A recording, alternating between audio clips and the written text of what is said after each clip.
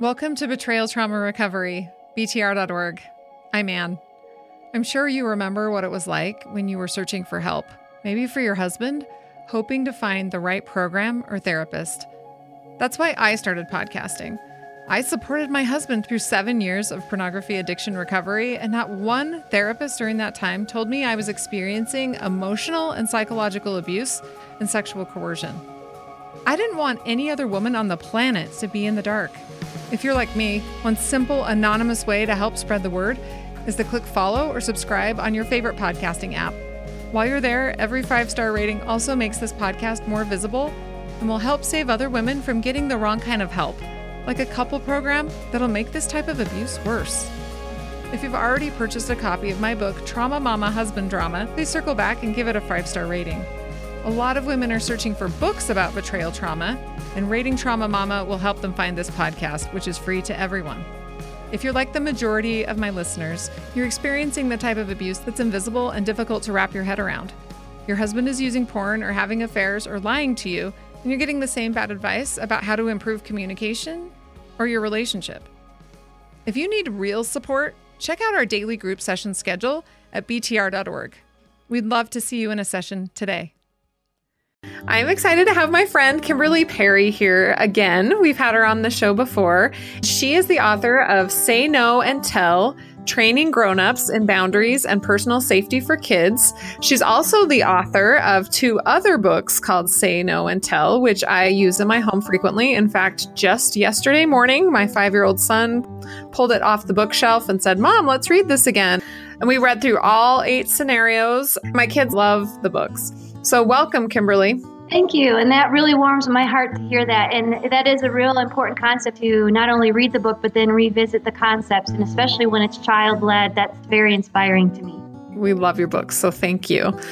So tell me about your new book. So this is a training workbook intended for clergy or children's teachers. This training workbook is designed for any grown-ups that are working with children within organizations. However, as you just stated, I've been finding that many parents have been buying the book to train themselves personally as well. It can be for youth pastors to train their children's ministry volunteers. You could go and train your karate club and all the staff members that are working there, or a soccer club.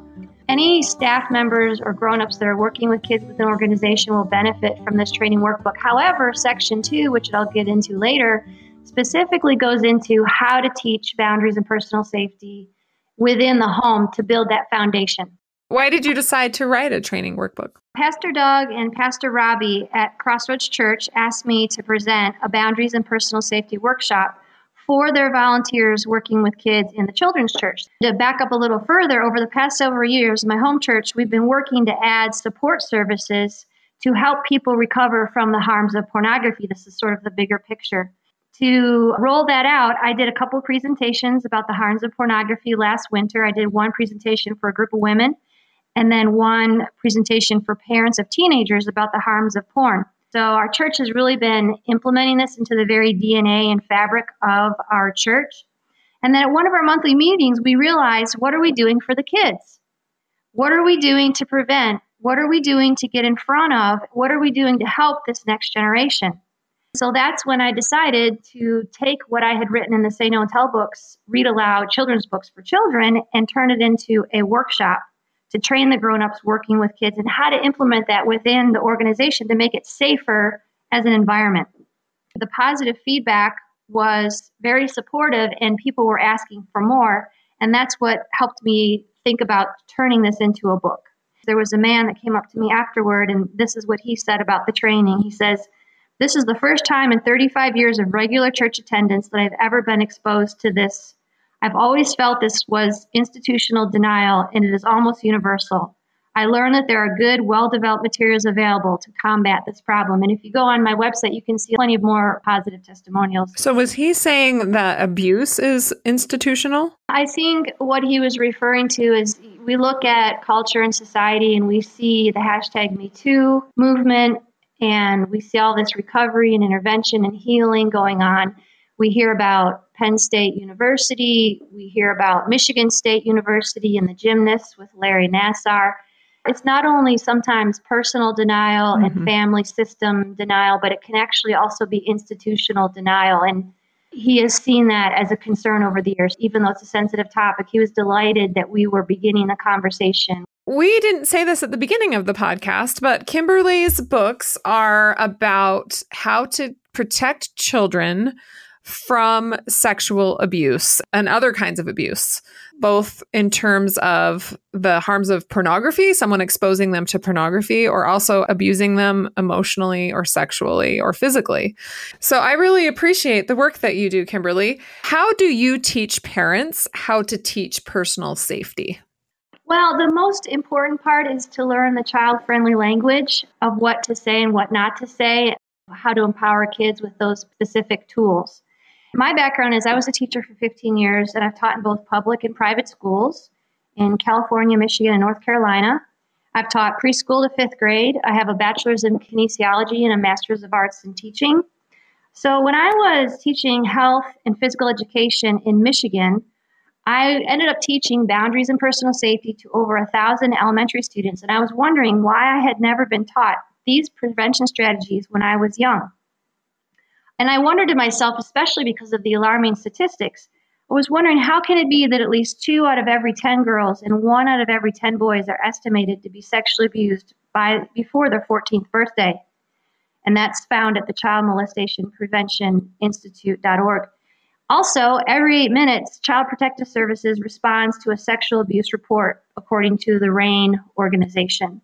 And according to the CDC, 1 in 6 boys and 1 in 4 girls are sexually abused before the age of 18. I realize that we need to empower children with self-care skills and people safety tools, which is critical for their safety and well-being. More specifically, as a health educator, the way we define personal safety is it means prevention of child sexual abuse. And the way that you do that is learning boundaries as well as child-friendly language. Kids can learn to say no to unsafe touches and situations by protecting themselves with boundaries to prevent or stop sexual abuse. Kimberly, in your opinion, why do you think boundaries have not been taught directly? We teach boundaries with the drug stuff, like just say no. Why do you think boundaries has not been taught across the board in relation to abuse? It is a very sensitive topic. What I like to tell parents is that the kids and the grown-ups and the organizations that learn about boundaries and personal safety can be safer. Otherwise, everyone is vulnerable. Even though there is great discomfort and pain by taking the time to learn about preventing child sexual abuse, it does not compare to the pain of finding out that something has happened and it's too late. Plus, then there's the pain in years of recovery and healing from the trauma that affects the child, the family, and the community. So it takes a lot of bravery to get in front of the problem. I know for me, as I'm researching it and when I'm sharing the books with people, I cannot tell you how many people have shared with me their personal stories. People up in their 70s years old, all the way down to their 20s and 30s, sharing with me their personal stories of child sexual abuse that they've never told anyone before. Mm-hmm. The impact is great. The more we can make it safe for people to talk about, then we can also begin to move into the prevention phase. Kimberly, you urge grown-ups working with kids to learn how to implement boundaries and personal safety in their organization. Will you talk about how you do that? I'm going to give you the big picture and then I'll break it down into the actual training workbooks. The name of my website is called We Stand Guard. We want to make the term personal safety commonplace or a familiar term on 2 fronts, both inside the home and outside the home. So I've created 3 Say No and Tell books that are a part of the We Stand Guard Boundaries and Personal Safety training program. As you mentioned earlier, for inside the home, there's the 2 Say No and Tell children's books, Maisie the Monarch for girls and Daxton the Dolphin for boys, which are read aloud for kindergarten through 3rd grade. And these 2 children's books offer explicit instruction for the grown-ups and the children through a story, scenarios, and solutions. And the key is to use child-friendly language. This new launch of the training workbook is for training outside the home. This is something where anyone can present this boundaries and personal safety workshop and take the preventative steps to safeguard against child sexual abuse by empowering everyone in your organization. This training workbook is also a customizable toolkit for for both the presenter and the participant. The key is to begin the conversation in your organization. In section 1 in the training workbook, it's about raising awareness of child sexual abuse and the need for boundaries and personal safety. So there's statistics in there. I have highlighted in blue bold of possible child-friendly words that you can use outside the home within the organization. However, the leader and the director of that organization would need to help determine what the common language is throughout the organization. Section 2 equips the grown-ups and children in boundaries and personal safety for kids with a 3-phased approach. So this is actually kind of the parent workbook section where I break down how do I teach boundaries and personal safety. You begin with teaching general health safety concepts like swim safety, fire safety, and then you introduce a little more unique safety concepts like internet safety and people safety. And then you build upon that, and the third step would be introducing the concept of personal safety, which is boundaries and keeping your body safe. And then section 3 of the training workbook is opening doors for intervention. And this is specific to the organization of what steps do they need to do to take a look at. For instance, you want to do an environmental scan where you go through and rope off the vulnerable places within the environment. You want to come up with a code of conduct for interacting with children. And this could be tailored for infants, toddlers, elementary age, teenager, high school age. And that way, everyone understands what the protocols are. For instance, when a third grader needs to take a bathroom break, what needs to happen and what does that look like? And those codes of conduct can be posted everywhere throughout the organization. So any staff members, volunteers, as well as the children and the parents all understand, and it's all in the light of what's supposed to be happening. At my church, they have a policy that 2 adults need to be in the room with children at all times.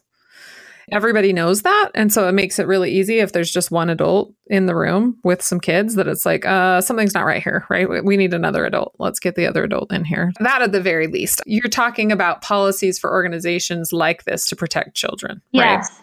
It's important for everyone to understand what those are so that everyone's on the same page. We want to set people up to be successful.